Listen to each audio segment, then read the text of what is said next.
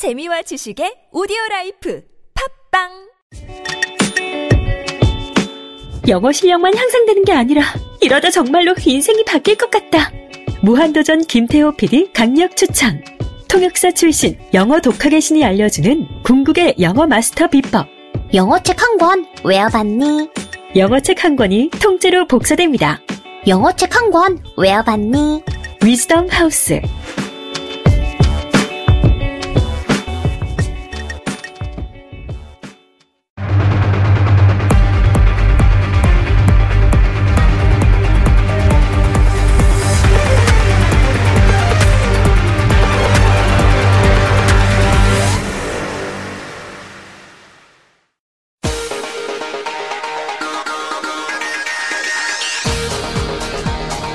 여러분의 오후를 확 뒤집겠습니다. 혼란의 시대, 분노하는 국민의 대변자 정봉주입니다. 박근혜 대통령과 최순실 씨가 후안무치한 여론전을 펼치고 있습니다. 특검은 더 이상 민주주의 특검이 아니다. 국가 정체성 수호를 위해 노력했다는 두 사람의 주장. 대한민국의 민주주의 가치를 송두리째 흔들어 놓은 그들이 과연 민주주의를 논할 자격이 있을까요? 야심차게 펼친 이번 여론전도 어쩐지 빗나간 것 같습니다. 1월 26일 목요일 정봉주의 품격시대 시작하겠습니다.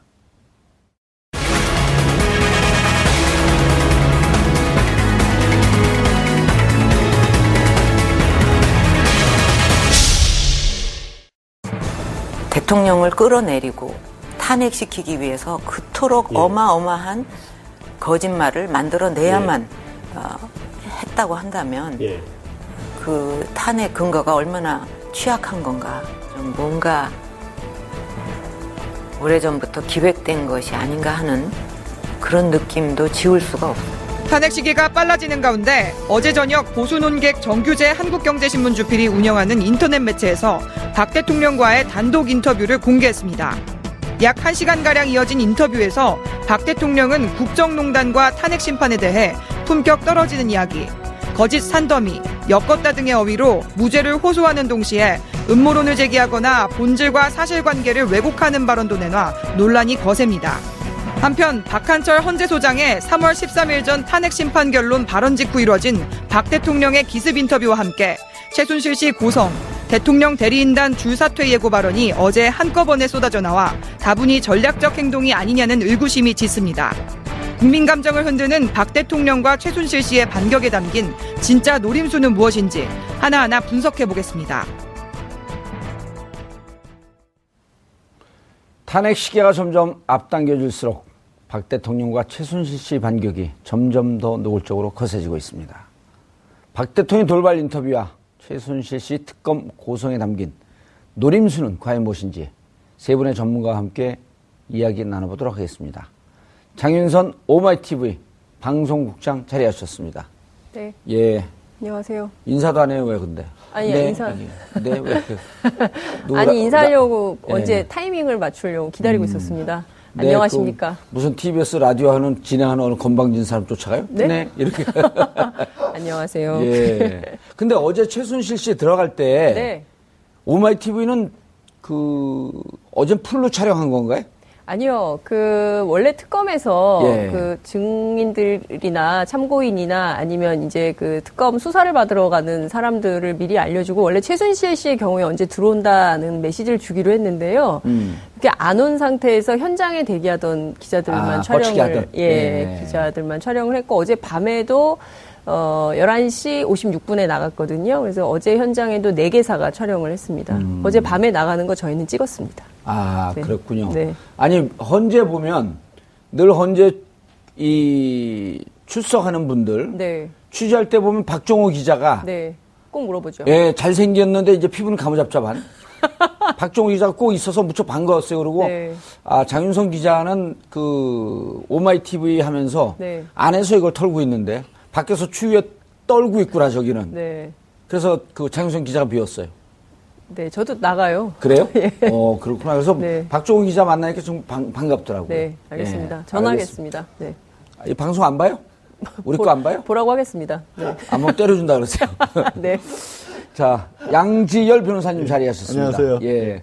제가 왜 이렇게 재밌게 시작하려고 그러냐면요. 어제 박근혜 대통령 그걸 전 다 봤어요. 50분을. 그거 어떻게 버티셨어요? 만취된 상태에서 봤습니다. 도저히 못 버티겠어요. 제정신으로는 좀 보기가 어렵더라고요. 그러니까요. 그리고 웃어야 되는 게 필요한 게요. 네. 보다가 화병 걸린 분들이 꽤 많으세요. 제 주변에서도. 뭐 100만 뷰가 넘게 나왔다고 하는데 너무 뭐 이 면역시대로 못 살겠다. 또 취한다. 이런 얘기들 많이 하시더라고요. 아니, 잘하셨네. 저는 진짜로 이렇게 술 먹고 보다가 나도 모르게 친근감이 있어서 누나 그만해. 아무나 부를 수 없는 호칭인데, 누나. 전 아무한테나 막 부릅니다. 차재현 교수님 자리하셨습니다. 예, 안녕하세요. 문서로 봤나요? 쭉 그 자료 화면을 다 보셨나요? 저는 못 봤습니다. 기사만 봤죠? 예, 기사만 봤어요. 예, 비유가 별로 안 좋으실 것 같아요. 그래서 못 봅니다, 끝까지. 미리 예상을 했던 건가요, 제가 그러면? 예, 아니, 진짜 보기 힘들어요. 예. 근데 아주 우호적인 사람하고 제가 같이 봤거든요. 예. 창피하다 그러더라고요. 진짜로. 그 지지했고, 그분을 찍었고, 보수라고 자부하는 분과 술을 먹으면서 같이 봤는데, 창피하다. 저도 어제 사실은 뭐 관심이 있어서 한번 그 스마트폰으로 접속을 했더만 접속이 안 되더라고요. 어제 뭐 많은 분들이 아마 어쨌든 간에 지지하든 안 하든 대통령이 어떤 이야기를 할까 그 부분에서 많은 사람들이 시선을 끈 거는 사실인 것 같아요. 알겠습니다. 왜 했대요, 근데? 정말 궁금하지 않아요? 청와대 관계자도 모르더만요. 그러니까요. 청와대 관계자들, 오늘 기자들이 그 인터뷰 성사의 배경에 대해서 물어봤지만 누구도 명쾌하게 해명을 못 했는데요. 어쨌든 어제 인터뷰를 했던 기자의 설명은 변호인단 측에서 주선을 했다라고 이야기를 합니다. 뭐 그랬을 수 있다고 생각해요. 정규재 씨 그분이 정식으로 한국경제 기자인가요? 아니면 한국경제신문의 논설주간이죠. 논설위원. 예. 그러니까 지금 많은 사람들이 궁금해하는 것이 그러면 신문에 하든지 아니면 환경 TV도 있는데 텔레비전 방송으로 하든지 굳이 1인 방송을 빌어서 한 이유가 뭐냐. 이런 언론의 궁금증이 지금 있는 것이지요. 근데 이제 어찌됐든 대통령이 특정 매체를 선택해서 인터뷰를 한 가장 큰 이유는 원래 이제 설 연휴를 앞두고 전체 기자간담회를 한다, 뭐 끝장 인터뷰를 그런 하겠다. 계획이 있었다 그랬죠. 예, 뭐 그런 얘기가 있었어요. 그러니까 청와대 차원에서 이제 그런 기획을 하려고 했었는데 혹여라도 질의응답 과정에서 막 얘기하다 보면 또 말실수라는 게 있을 수 있기 때문에 그것보다는 대통령에게 우호적인 한 매체를 정해서 인터뷰를 하는 게 좋겠다라고 선택했을 수 있고요. 설 연휴를 앞두고 있기 때문에 아무래도 그동안 비판 보도가 많아서 그 여론을 좀 뒤집기 위한 전략적 차원이 담겨 있었던 것은 아닌가 이런 분석을 언론이 하고 있습니다. 예. 양 변호사님, 이게 지난번에 그 1월 1일 기자들하고 간담회 할 때도 이른바 이제 우리가 알기 쉽게 얘기하면 이른바 번개한 거거든요. 예, 그렇죠. 느닷없이. 그러니까 그 한강욱 비서실장이 떡국 먹자 그랬다가 갑자기 기자들을 그 불렀단 말이에요. 그리고 기자들을 부른 게 과연 지금 탄핵돼서 대통령 직무정지가 된 상태에서 이게 적절하냐. 그래서 뭐 이제 심지어는 청와대 그 공공경비 쓴 거 아니냐. 그렇게 되면 대통령으로서 다과는 누구 돈으로 샀냐. 뭐 이런 얘기까지 치사하게 막 우리가 따질 정도로. 왜냐면 직무 상태에서 한 거거든요. 그렇죠. 근데 어차피 지금 이 사태 전반적으로가 공적 기능과 사적 기능을 전혀 구별하지 않았기 때문에 불거진 문제잖아요. 아직도 그런 부분은 전혀 구별하지 못하고 있는 거죠. 근데 청와대는 내 개인 집이나 마찬가지다라는 생각을 아직도 하고 있는 게 아닌가라는 합리적인 의심이죠, 이거는. 그리고 상당히 급하게 만들긴 했지만 다분히 의도된 게 보십시오. 어제 최순실 씨 들어가면서 자유민주주의를 외치면서 들어갔습니다. 그리고 저녁에 인터뷰 갑작스럽게 했죠. 오늘은 이경재 변호사, 최순실 씨 변호인 이경재 변호사가 기자회견을 자청을 해서 최순실 씨가 탄압받고 있다는 얘기를 했습니다. 이거는 갑작스러울지언정 이 다 기획을 한 것이고요. 그렇게 보는 게 맞고요. 그다음에 그 내용 같은 것도 봐도 당연히 그렇지 않습니까? 본인이 설명하는 자리를 만들었고 오늘 그 주필 논설주간 그분이 하고 있는 신문의 타이틀을 보니까요. 이렇게 나온 거예요. 돌직구를 던져도 좋다라는 조건, 그리고 편집을 하지 않는다는 조건 하에 인터뷰를 진행했다라고 일면에 썼습니다. 근데 이거를 딱 그냥 글자 그대로 보면요. 무엇이든지 가리지 않고 다 물어봤고, 그 다음에 대통령도 숨김없이 편집 안 하고 다 얘기했다라는 듯한 착시 현상을 불러일으키는 거죠. 그거를 믿는 사람들 입장에서는 정말 대통령이 허심탄회하게, 아니, 그러지 않냐, 언론이 맨날 대통령은 다 짜준 갖고만 얘기를 하고, 최순실이가 써준 거 읽는 사람으로 얘기를 했는데, 돌직구도 던져서 물어봐도 대답도 하고, 편집도 하고 그대로 다 나간 거다. 이렇게 기획이 나오는 거죠. 예, 차 교수님. 예. 최순실 씨가 어제 몇 시에 출석을 했나요? 특검에? 제가 어제 그 생방송 하는 도중에 최순실 씨가 들어오는 바람에 일종의 중계방송을 제가 해설을 한 셈이 됐는데 그때가 대략 한 11시 조금, 11시 한 10분 정도? 15분? 뭐 그 정도였던 것 같습니다. 두 분한테 같이 궁금한 게 그럼 11시 10분이면 어제 박한철 소장이 출근을 하면서 3월 13일을 얘기한 게 어제였었잖아요. 어제였죠. 예. 그러면 3월 13일이 박근혜 대통령과 그 변호인 쪽을 옥죄했다라고 하는 그 평가가 지배적인데, 근데 그러자마자 바로 최순실 씨가 대응을 했단 말이에요. 미리 사전에 좀 준비돼 있던 거로 보시나요? 느닷없이 대응한 거로 보기엔 너무 기민하게 그렇죠. 했거든요. 박한철 헌재 소장과의 그런 고리 자체는 분명하지는 않습니다. 분명하지 않지만 그러나 청와대하고 최순실 씨하고는 어떤 식의 교감은 있지 않았을까. 최순실 씨 어제 제가 보니까 내리는데 보니까 마스크를 안 쓰고 그리고 또 이 호송차 자체도 안으로 들어서 된 것이 아니라 바깥에 멀찌감치 됐어요. 그럼 동선이 길어지잖아요. 그러니까 그것도 그거는 뭐 이제 구치소 측에서 뭐 임의대로 한 거겠지만 공교롭게도 의심을 갖고 보려고 하니까 일부러 상당히 최순실 씨에게 긴 동선을 제공해서 충분하게 자기가 할 말을 할 수 있도록 제공한 듯한 그런 의구심도 생길 정도의 그런 모습이 보였거든요. 그리고 지금 아까 박한철 소장이 그렇게 이야기한 부분에 대해서 바로 바로 그 대법률 대리인단 측에서 그러니까 현재 심판 자체가 불공정하다. 그럼 우리 못한다. 그런 식으로 우리 언제든지 물러날 수 있다는 식으로 얼음장을 딱 놓는 거 이런 걸 보면, 근데 그 전날 공교롭게도 법률 대리인단이 대통령하고 상당 시간을 만났습니다. 만났기 때문에. 그러니까 오늘 26일이니까 25일 날 마지막 심리가 있었고, 24일 날 입사 청와대에 들어가서 법률 대리인단이 대통령하고 상당 부분 오랫동안 이야기를 한 부분이 있거든요. 그렇기 때문에 아마 그 헌재가 돌아가는데 나름대로의 내용을 캐치하고 난 뒤에 아마 헌재 소장이든 누군가가 그런 이야기를 하면 우리가 이런 식으로 대응을 하고 거기에 맞춰서 그러면 예를 들면 최순실 씨한테도 뭐 메시지를 전달하고 뭐 박근혜 대통령은 또 자기 나름대로의 언론 플레이를 하고 그런 하나의 그 치밀한 시나리오가 작동하고 있는 것이 아니냐는 것이 합리적 의심 아닐까요? 예, 알겠습니다. 말씀 계속 이어가기 전에 보기 싫은 영상 하나 보고 가겠습니다. 이른바 이제 온라인상에는 극혐 농상. 극혐, 뭐죠? 영상. 농상이 아니라. 예. 그러니까, 보기는 재밌어요. 연병하네. 그 대목 때문에. 그 대목, 나온네, 이거에 방송에. 그 처리를 하셔야 되는 거 아니에요? 왜요? 연삐하네, 뭐 이렇게 하셔야 되는 거 아니에요? 그러면, B병하네. 예, B병하네. 자, 보고 가시죠, 영상을. 네. 예.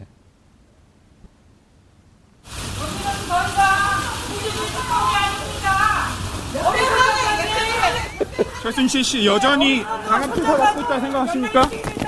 아니 저렇게 최순실 씨 당당하게 준비가 딱 돼 있는 것 같아요. 예?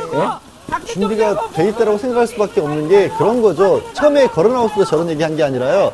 기자들이 있고 카메라가 있고 마이크가 가까이 오니까 그때부터 붙자마자 얘기를 했어. 분명히 뭔가 의도가 된 것으로 보여요. 저는. 그리고 분명히 이런 거죠. 굳이 자유민주주의, 다른 억울한 것도 아니고 자유민주주의를 꺼냈다라는 거는 정치적 의미를 부여를 하겠다는 거거든요. 대통령이 계속해서 얘기했던 것도 있지 않습니까? 수사가 정치적으로 중립적이어야 한다는 얘기를 강조를 했는데 저렇게 최순실 씨가 하는 말은 뭐냐면 이게 정치적으로 중립적이지 못하다는 얘기잖아요. 그건 노리고 한 겁니다. 민주화 투사 코스프레를 했다 이런 비판이 이제 야당에서 나오는데요. 그 청소노동자 인터뷰를 했어요, 기자들이. 예. 그랬더니 지나가는데 본인 한 사람 때문에 이렇게 수많은 사람들이 특히 이제 기자들 거기서 계속 떨고 있잖아요. 추운데 뭐 주차장 이런 데서. 그러니까 너무 안타까워서 그냥 가만히 있을 수가 없어서 던진 외마디가 이렇게 화제가 돼서 놀랍다 이런 얘기를 하셨습니다. 예. 그런데 변호사님, 자유민주주의라고 하는 표현을 썼는데 어제 박근혜 대통령 인터뷰하는 영상, 인터뷰 영상에 28분 46초 지점에 태극기 집회에 대해서 물어봐요. 그러니까 뭐라고 얘기를 하냐면 촛불 시위의 2배도 넘는 정도로 열성을 갖고 많은 분들이 그분들이 왜 저렇게 눈도 날리고 날씨도 춥고 그런데 저렇게 많이 나오게 됐는 거. 그것은 자유민주주의 체제를 수호해야 한다. 법치를 수호해야 한다는 생각에서 요 얘기가 나오거든요. 그렇죠. 그러니까 둘이 싱크로율 100%. 아니, 이건 준비된 거거든요. 그렇죠. 근데 법치를 수호하고 자유민주주의를 수호하기 위해서 그분들이 나오셨으면 그 반대쪽에 있는 촛불을 든 분들은 그럼 뭐죠? 법치를 수호하고 자유민주주의를 수호한 거죠. 거꾸로. 네? 앞뒤가 바뀐 거예요. 아니 정말 자유민주주의를 수호하게 나오셨으면 촛불 집회에 대해서는 정반대의 의미를 하는 거고 대통령이 어제 그 인터뷰의 그 가장 큰 주제 중에 하나는 자신을 엮기 위해서 오래전부터 기획됐다라는 거 아니겠습니까? 그럼 그 오래된 기획에 넘어가서 이 촛불을 드셨다, 다 속아서 나왔다라는 얘기 아니겠습니까? 그러면 그 분들은 뭘 하겠다는 거? 대통령을 엮어서 체제를 전복시키는 사람들에게 속았다는 얘기잖아요. 예. 그 누군가라고 콕 집어서 얘기를 하진 않았지만 그 누군가는 내란 선동을 했다는 얘기예요. 어마어마한 주장을 한 거예요, 사실은 대통령이. 위험한 발언이죠. 아니 어떻게 일국의 대통령을 엮어서 그 자리에서 물러나도록 하기 위해서 그런 일을 꾸몄다 누군가가 오래전부터 기획을 했다? 그거 당장 수사하는 해야 되는 거 아닌가요? 그렇죠. 진짜라면? 예. 그래서 너무 놀라운 얘기였어요. 차 교수님. 예. 누군가가 오래전서부터 기획한 것 같다. 네.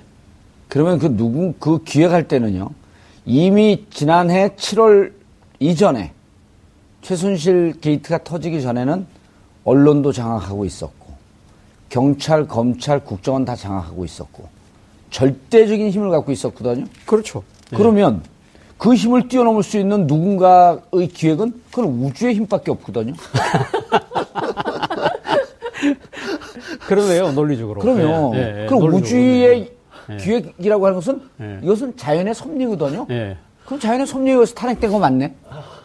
그런 거 아닌가요? 논리적으로는 그렇게 지금 이야기가 진행될 수 있네요. 예. 근데 지금 사실 지금 기획됐다는 부분 자체가 저는 촛불 민심이나 이런 게 기획됐다는 부분에 대해서 이게 대해서 지금 수용할 수 있는 국민이 과연 몇 % 될까요? 천만이 어떻게 기획돼서 그렇죠. 나옵니까? 말 그대로 손바닥으로 하늘 가리기 아닙니까? 근데 사실 기획된 부분은 어제 대통령과 어떻게 보면 최순실 씨의 이걸 돌발 행동 자체가 저는 기획됐을 가능성이 높다. 아까 지금 법치라든지 자유민주주의라는 그런 공통 단어가 있다지만 정말 공통 단어가 한마디 또 있습니다. 경제 공동체. 예. 최순실 씨 그랬잖아요.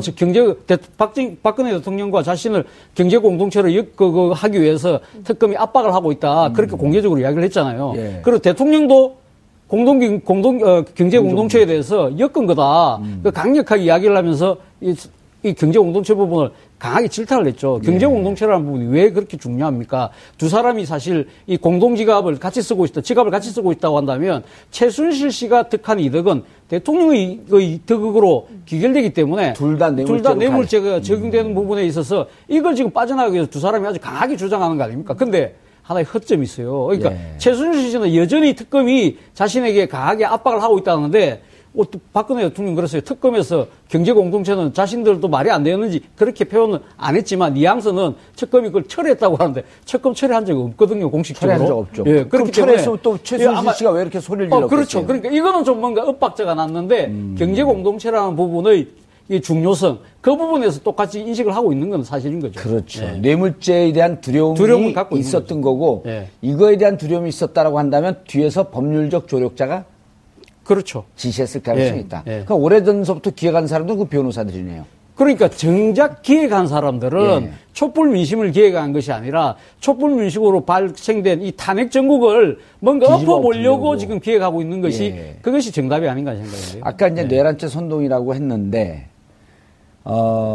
내란 선동의 의미가 뉘앙스가 있다고 했는데 일단 이분들이요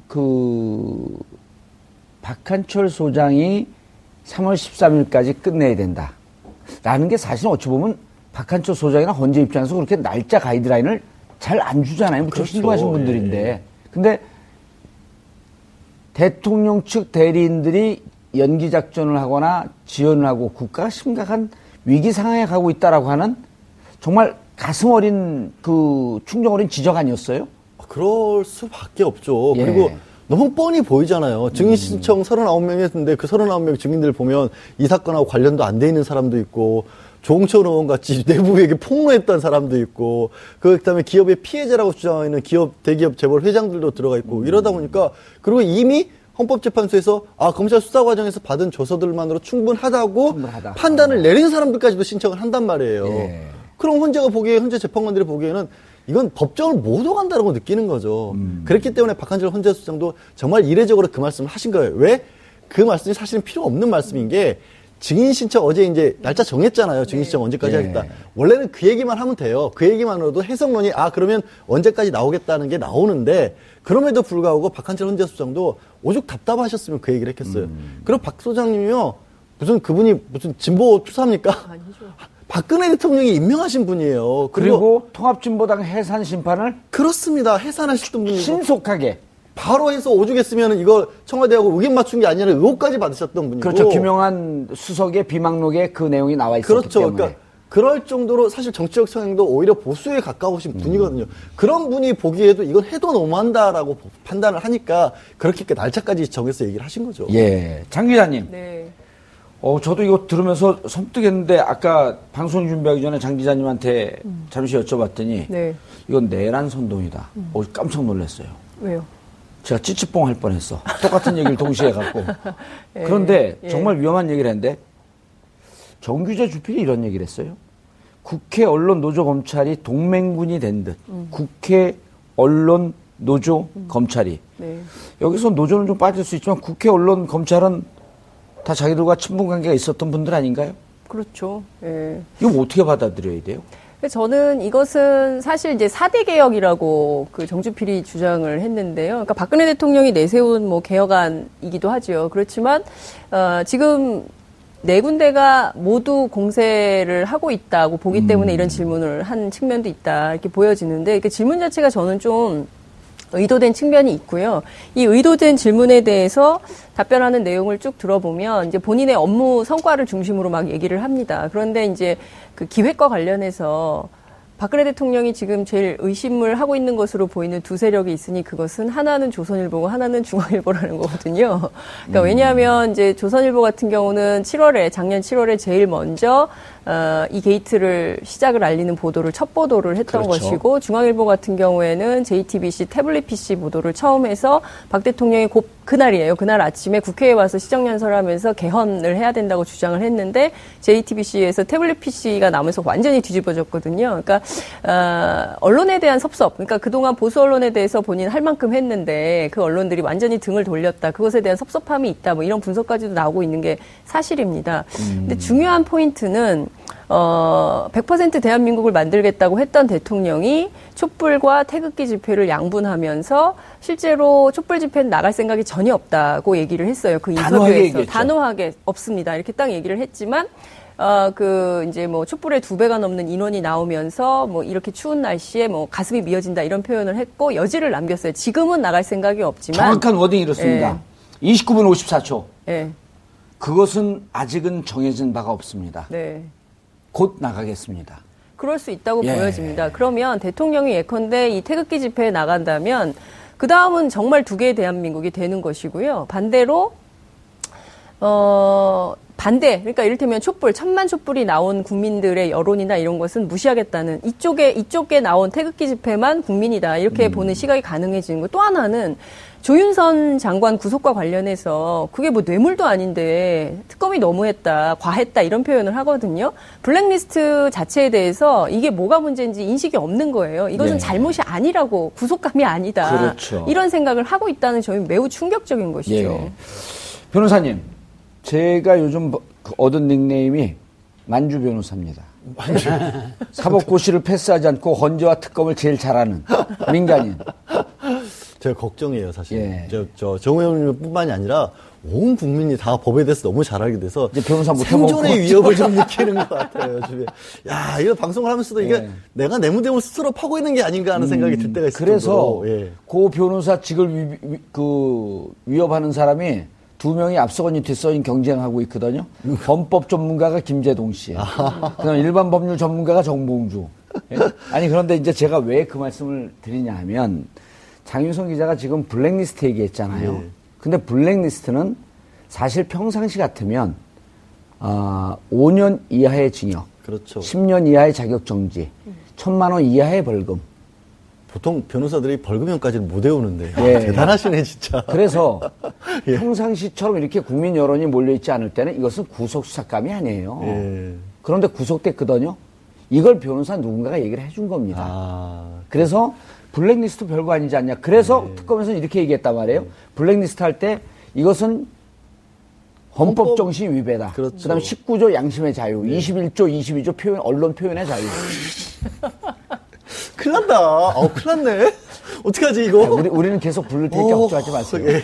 그래서 그거를 적시했거든요. 물론 이것은 법률 위반 아니지만 이렇게 헌법 정신을 위배한 위중한 것이다라고 하면서 헌재에다가도 시그널을 줬고 알려줬잖아요. 그렇습니다. 사실 뇌물죄랑 딱 비교를 한 게 현재 이제 특가법상 뇌물을 하면 5년 이상이게 되지만 말씀하신 그런 직권남용 5년 이하니까 정말 천지 차이거든요. 하지만 장 기자께서 잘 지적을 하신 것처럼 저도 이 부분이 가장 충격적이었어요. 사실은 인식이 없구나. 뭐가 잘못된 인식이 없구나. 네. 아니 다른 게 아니라 이 촛불 집회와 탄핵 반대 집회도 그렇지만 그렇게 한다는 것은 국민을 반으로 쪼개놓고 내 편을 가르는 것을 대통령과 그다음에 국정을 이끌어갈 지서실장과 장관이 그걸 주도했다라는 건데 어마어마한 일이잖아요, 사실은. 저는 대통령이 거의 알 수 있을 것 같은 상황에서. 그런 상황에서 이거는 듣고 마음이 아플 정도예요, 솔직히. 아무리 지금의 상황이 본인의 개인적으로 놨었을 때는 어려운 상황이라 할지라도 국가를 쪼개면서까지 그거를 자기가 살아날 길을 찾아서는 안 되는 거잖아요. 지금 기대는 거는 지금 뭐 10몇 %는 아직도 지지하는 사람들의 목소리를 더 끌어올려서 예를 들어 한 30%까지 끌어올리면 원래 받았던 콘크리트 지지를 받아들이면 헌법재판소도 부담을 느낄 것이다. 이런 걸 기대하는 건데 문제는 그렇게 되면 그 30%가 설령 올라간다고 해도 그 30%가 나머지 70%는 완전히 쪼개집니다. 나라가 절단나는 거예요. 어제 인터뷰 보면 나라는 없고 개인만 있었던 거 아니에요? 그게 너무나 가슴이 아픈 거예요. 전 진짜 가슴이 아파요. 진짜 뇌물죄는요. 개인적인 비리입니다. 공무원이지만 공직과 관련된 문제지만 그냥 그 공무원이 돈을 몇십억을 받아먹고 끝나는 거예요. 그 사람 하나 처벌하면 끝나는 거예요. 나라를 절단내진 않아요. 근데 블랙리스트는 국가를 쪼개겠다는 거거든요. 국민을 구분하는 거였거든요. 왜 그것의 심각성을 모르는 거예요? 그러니까 차 교수님, 우리가 이 얘기를 하면서 그 진시황의 분서갱유에 비유했단 말이에요. 그 역사상 가장 극악무도한 범죄 행위 아니에요, 그게? 그렇죠. 자기 국민과 인류를 적으로 내모는. 그게 블랙리스트라고 얘기했던 겁니다. 그렇죠. 근데 그거에 대한 죄의식이 없어요. 아마 죄의식이 없다기보다도 그 지금 사안의 심각성 자체를 너무 강하게 인식하고 있기 때문에 나름대로 발뺌을 하려고 하는 것이 아닌가 하는 생각입니다. 사실 아시다시피 지금 탄핵소추 사유 중에 하나가 언론 자유 침해지 않습니까? 물론 거기에서 지금 이야기하는, 그러니까 탄핵소추 안에서 이야기하는 언론 자유 침해라는 거는 세계일보 조항규 사장의 그 경질에 따른 그 외압, 그 부분을 규명하는 부분입니다만은 그러나 지금 그 박근혜 정부 안에서 언론 자유 침해가 그러니까 얼마만큼 심각했나 정도를 들여다볼 수 있는 가장 간단한 지표 아닌가요? 그렇기 때문에 이 지금 이제 문학의 블랙리스트라는 것 자체가 표현의 자유, 사상의 자유, 양심의 자유 다 연결되어 있는 거 아니에요? 그것이 결국 언론 자유하고 뭐가 다릅니까? 그런 부분에 대해서 본인이 생각했을 때는 이것이 탄핵 심판에서 중요한 이 중거가 될 수 있다. 그런 측면에서 지금 아주 1월 1일 날 기자간담회 때도 이 부분 전혀 모른다고 이야기했습니다. 그리고 조윤선 장관 이야기도 했지만 유진룡 장관에 대해서도 이런 이야기를 했습니다. 장관으로 재직할 때 한 말과 퇴임할 때 말이 달라서 개탄스럽다. 그런 이야기를 했습니다. 일종의 진실 게임으로 몰고 가는 거거든요. 그렇죠. 그렇기 때문에 지금 유진룡 전 장관은 어제 그 헌법재판소에 가서 이야기를 했지 않습니까? 그 실제적으로 그런 일이 있었고 자기가 물러나기 전에 물론 그것 때문에 물러난 측면이 분명히 강합니다만 대통령에게 이런 식으로 해서는 안 된다. 분명히 이야기를 했다는 거 아닙니까? 그럼 기자들한테도 이야기했고 헌법재판소에 가서도 이야기할 정도인데 이 정도의 신념이 확신한 분이 이 주무장관으로서 그 부당한 부분에 대해서 왜 공개적으로 그러니까 대통령한테 말을 못했을까요? 대통령 꼬리 내렸을까요? 저는 그렇게 보지는 않습니다. 유진룡 장관이 어떻게 살아왔는 건 알만한 국민은 다 알지 않습니까? 그렇기 때문에 박근혜 대통령이 지금 이 블랙리스트 부분에서 강하게 이렇게 부인을 하는 모습 자체가 저는 심각성을 오히려 더 잘 알고 있기 때문에 그렇게 하는 것이 아닌가 싶습니다. 유진룡 장관은 2014년 6월 퇴임하면서 여기에 반대했던 1급 공무원들이 날아가는 모습까지 같이 보면서 이런 얘기를 했다고 그래요. 언론 보도에 따르면 기록들을 잘 챙겨라. 그 함의가 많거든요. 지금은 우리가 말할 수 없지만 언젠가 이것에 대해서 진실을 얘기할 시기가 올 것이다. 그러니까 그 전에는 옥죄어서 말을 못했지만 분명히 이런 얘기를 할 것이다라고 하는 복선은 있었던 거거든요. 아마 유진용 장관 정도의 그 경륜이라고 한다면 당장은 자신이 그렇게 이야기를 하지 않지만 어느 정도 정권의 말기가 가면 이러한 여러 가지 폐해들이 드러나게 되면 본인이 그때서 이야기를 해서 이 바로 잡을 수 있을 거라는 아마 일말의 기대 같은 걸 갖고 있지 않아 하는 생각입니다. 예. 진짜 말씀하셨을 때 분석경비라는 표현을 쓰셨고 저도 그 표현을 썼는데 그렇게 생각하실 수 있는 것 같아요. 야, 진시황 때 그때는 정말 책 불태우고 선배들 진짜 구덩이에 몰아넣어서 죽인 건데 그 정도까지? 그 정도까지라고 하는데 실제로 그런 정도인 게요. 출판계들 굉장히 열악한 거 아시지 않습니까? 본인의 어떤 뜻에 맞지 않는 책들을 내놓는다는 이유로 출판사업 지원도 끊었고 마다못해 그 사람들에게만 지원을 끊는 게 뭐가 좀 어색하니까 세종도서 같은 거 아예 없었거든요. 근데요, 그게 다른 것도 아니고 1년에 몇 선정을 해가지고 책 1,000만 원어치를 사주는 겁니다. 1,000만 원을 주는 것도 아니고 책 1,000만 원어치를 사주면 거기서 출판사 몫이 어느 정도 떨어지고 작가한테 인세 한 10% 정도가 가는 거예요. 그렇죠. 근데 책 한 권 쓰기 위해서 물론 의원님은 뭐 베스트셀러 작가시니까 그 고충은 모르겠지만 6개월 1년 걸려가지고 한 권 써가지고요 남는 인세 출판사에 떨어지는 거 맞습니다. 생존권을 위협한 거예요 실제로. 그렇죠. 그거를 잡고 우리가 원하는 대로 글을 써라. 그러니까요. 그 정말 푼돈 가지고 사람들의 생사여탈을 좌우했던 거예요. 실제 심각한 문제예요. 제가 이 얘기를 꼭 해야 될 것 같은데요. 그러니까 어제 유진용 장관이 헌법재판소에서 와서 했던 얘기 중에 핵심인데 그 세월호 참사 당시에 대통령이 해경 해체해야 된다고 했었잖아요. 근데 관련해서 국무위원 회의할 때 이것은 대통령이 독단적으로 결정할 문제가 아니고 국무위원들끼리 상의를 해야 된다. 이런 얘기를 했다는 거예요. 물론 이제 국무위원 총사퇴해야 되는 일이다. 이런 얘기를 당시에 해서 논란이 되기도 했었는데 이 발언에 대해서 박근혜 대통령이 역정을 내면서 뭐라고 얘기를 했냐면 내가 대한민국의 모든 사람들의 의견을 들어야 돼요? 이런 얘기를 했다는 겁니다.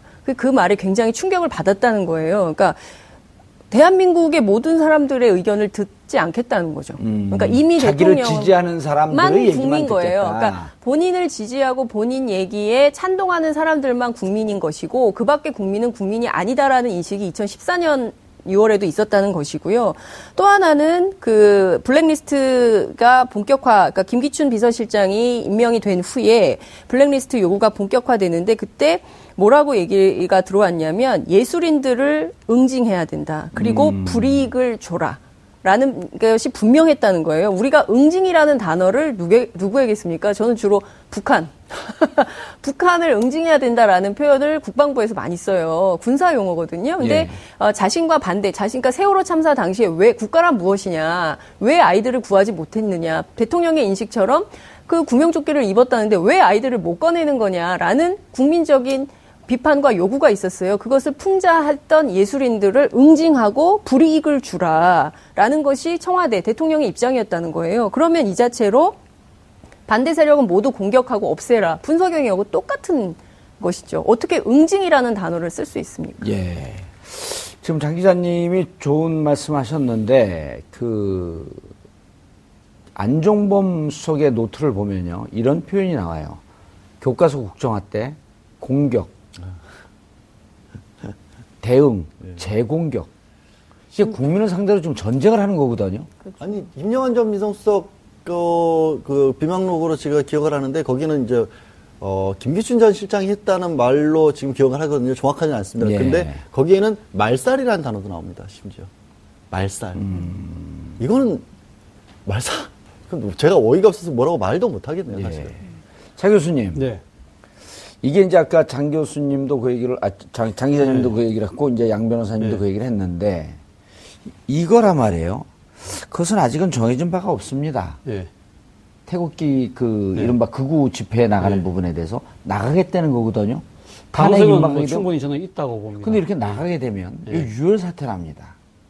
지금 그 집회를 가보면, 그 집회를 가보면 상당히 과격한 표현이 나온답니다. 촛불을 죽여야 된다. 촛불 죽여야 된다고 군이 뭐 하고 있느냐, 총 쏴야 된다고 이런 얘기까지 나온다는 거예요. 이야기까지 나오고 있죠. 그런 자체가 어떻게 보면 내란 선동을 하고 있는 그런 측면이 다분히 있는데 그런 장소에 지금 이제 업무가 정지돼 있지만 그래도 아직은 대통령이지 않습니까? 대통령이 그 장소에 나가서 힘을 실어준다는 그 자체는 전혀 적절치 않죠. 그거는 어떻게 보면 유혈 사태를 유도하는 거 아니에요? 뭐 제가 그렇게 단정적으로 이야기는 할 수는 없습니다만. 추정적으로 얘기해 보세요. 그런 부분에 대해서 아마 근데 저는 뭐 그런 생각을 해봅니다. 대통령이 설사 그런 생각을 갖고 있다 하더라도 예를 들면 대통령이 그렇게 나가는 부분에 대해서 지금 청와대 참모들이 어떻게 지금 이 대통령을 뭐 지금 보좌는 공식적으로 못 하고 있습니다만은 이럴 때 진짜 아니 되옵니다는 목소리를 높여야 될 때죠. 알겠습니다. 양 변호사님. 그 정도를 해야 그래도 이 사태에 대한 책임을 조금이라도 들 수 그렇게 있는. 할 사람들이면 여기까지 안 왔죠. 그 마지막으로 호소를 하는 거죠. 너무나 심각한 사태가 뻔히 보일 수 있는 상황이니까. 조대한 민정수석이 또 한 축을 담당하고 있는 것으로 추정되어 옵니다. 양 변호사님. 자, 이제 문제는 헌재에 대해서도 전쟁 선포를 한 거예요. 나 그렇죠. 응하지 않겠다. 3월 13일까지 한번 가봐라. 탄핵이든 이게 탄핵 인용이든 기각이든. 근데 박한철 소장이 저렇게 얘기했을 땐 거의 인용으로 들리잖아요. 국민들도 그렇죠. 다 그렇게 받아들였고 나 3월 13일 넘기겠다라고 하는 의도로 보이는데 이 연기 작전에 들어왔단 말이에요. 어떤 게 있을 수 있을까요? 지금 가장 먼저 나오는 얘기는 이제 변호인단들이 사퇴를 할 수도 있다라는 협박이 대리인 총사퇴. 대리인 총사퇴를 해버리면 근데 이제 이런 겁니다. 형사재판 절차를 준용을 하게 됐기 때문에 대리인이 없을 경우에는 단적으로는 국선 변호인 선임해버리면 되는 거예요. 국선 대리인을. 극단적으로는. 그렇게 할 수도 있고 헌법재판소에서 변호인을 반드시 써야 하는 이유는요. 이게 방어권 보장용이 아니고 헌법재판이라는 특별한 재판이기 때문에 이게 법적으로 이론적으로 정비가 된 의견서만이 헌법재판소에 전달돼야 한다는 재판관들의 편의를 위한 규정이에요. 사실은 법조계에서는 이 규정이 악법이라고 하는 그런 규정이거든요. 그래서 변호사 없이도 판단은 가능해요. 다만 정치적 후폭풍이 좀 있을 수 있기 때문에 헌법재판소도 제가 말씀드린 그런 방법을 쓰기는 좀 어려워 보이고 두 번째로 정말로 걱정되는 두 번째는 또 하나 수 있는 게 사퇴를 하고 바로 신임 대리인을 앉히겠다. 이러면 자연스럽게 지연이 되는 거잖아요. 그것까지 아예 막을 수 신임 대리인이 서류를 보는 시간을 좀 달라. 그렇죠. 처음에 헌법재판소 처음 나왔을 때 이번 대리인단으로 서류 안 보고 나와서 강변호 재판관한테 나도 보고 온 걸 왜 안 보고 나왔냐 비난을 받았잖아요. 근데 신임 대리인이 들어와서 똑같은 걸 해서 일주일만 더 주세요, 2주일만 더 주세요 할 수 있거든요. 거기에 또 가장 마지막으로 변론을 종결합니다. 종결로 재판 끝났고 이제 결정 못 씁니다. 2주 들어갑니다. 갑자기 대통령이 나타나서 나 마지막으로 한마디는 해야겠다. 근데 그거를 헌법재판소에서 안 들어주기가 힘들잖아요. 어쨌든 10%가 넘는 사람들이 지지를 하고 있고 어쨌든 대통령인데 당사자가 나와서 말하겠다는데 안 들어줄 수는 없잖아요. 날짜 잡습니다. 3월 10일 날. 예를 들어 정해진 당일날 몸이 너무 아파서 못 나오겠습니다. 이래버리면 정말 골치 아파지는 거죠. 그런 가능성들은 아직 있긴 있어요. 하지만 헌법재판소 재판관들도 그런데 막는 방법들은 또 생각을 할 겁니다. 저보다 훨씬 뛰어난 분들이니까. 최악의 상황으로 가고자 하는 그런 의도를 점점 상황을 최악으로 만들려고 하는 그런 의도가 보이잖아요. 그러니까 그게 저도 아까 블랙리스트도 마찬가지지만 그런 극단적인 상황을 연출을 해서 거기서 어떻게든 정치적인 노림세, 정치적인 회복세를 만들려고 한다는 게 너무 싫다라는 거예요. 그게 너무 보이니까. 왜 지금도 국가 비상사태 아닙니까 사실은. 얼마나 서민들 어려워하고 있습니까 경제 때문에. 나라가 지금 운영이 제대로 안 되고 있는데 그걸 더 심각한 사태로 끌고 가겠다라는 거잖아요. 알겠습니다. 간단하게 어제 최순실 씨 조사에서 묵비권을 행사했나요? 아니면은 뭔가 답변을 했나요? 특검 조사에서. 어제 오전 11시 15분에 들어와서 오후 2시 전까지 변호인 접견을 하고요. 오후 2시부터 그러니까 밤 11시 56분에 이제 나갔으니까요. 그 사이에 이제 조사는 있었는데 계속 묵비권을 행사를 했고요. 오늘 아침에 9시 이전에 들어왔는데 지금까지도 묵비권을 행사하고 있다는 게 앞서 오후 2시 30분에 이규철 특검보 브리핑의 내용이었어요. 아무 말도 안 하고 있는 거죠. 그런데 이제 범죄 방어권 차원도 있지만 범죄 사실을 확인하는 과정이기 때문에 당신이 여기서 소명을 해봐라. 근데 묵비권 하면 인정하는 거로 하고 넘어가는 거 아니에요? 그렇죠. 그러니까 이미 특검보 브리핑에 따르면 이미 전부 다 이제 조서가 있고 그 관계자들이 전부 소명된 것이기 때문에 그렇습니다. 그리고 이제 구속된 이대와 관련해서는 구속된 사람들이 많이 있기 때문에 증거 자료는 너무나 많아서 꼭 최순실 씨가 진술을 해야만 되는 것은 아니다. 뭐 이런 입장을 얘기를 하고 있죠. 알겠습니다. 박근혜 대통령의 기자회견 그리고 최순실 씨의 전문용어로 샤우팅. 국가는 점점 더 혼란에 빠져 있는 것 같지만 헌재와 특검은 또 이런 상황을 제대로 잘 파악하고 있으리라고 믿습니다. 한 발 더 깊이 들어가는 시사 분석. 여러분은 지금 생방송으로 진행하는 정봉주의 품격시대와 함께하고 계십니다.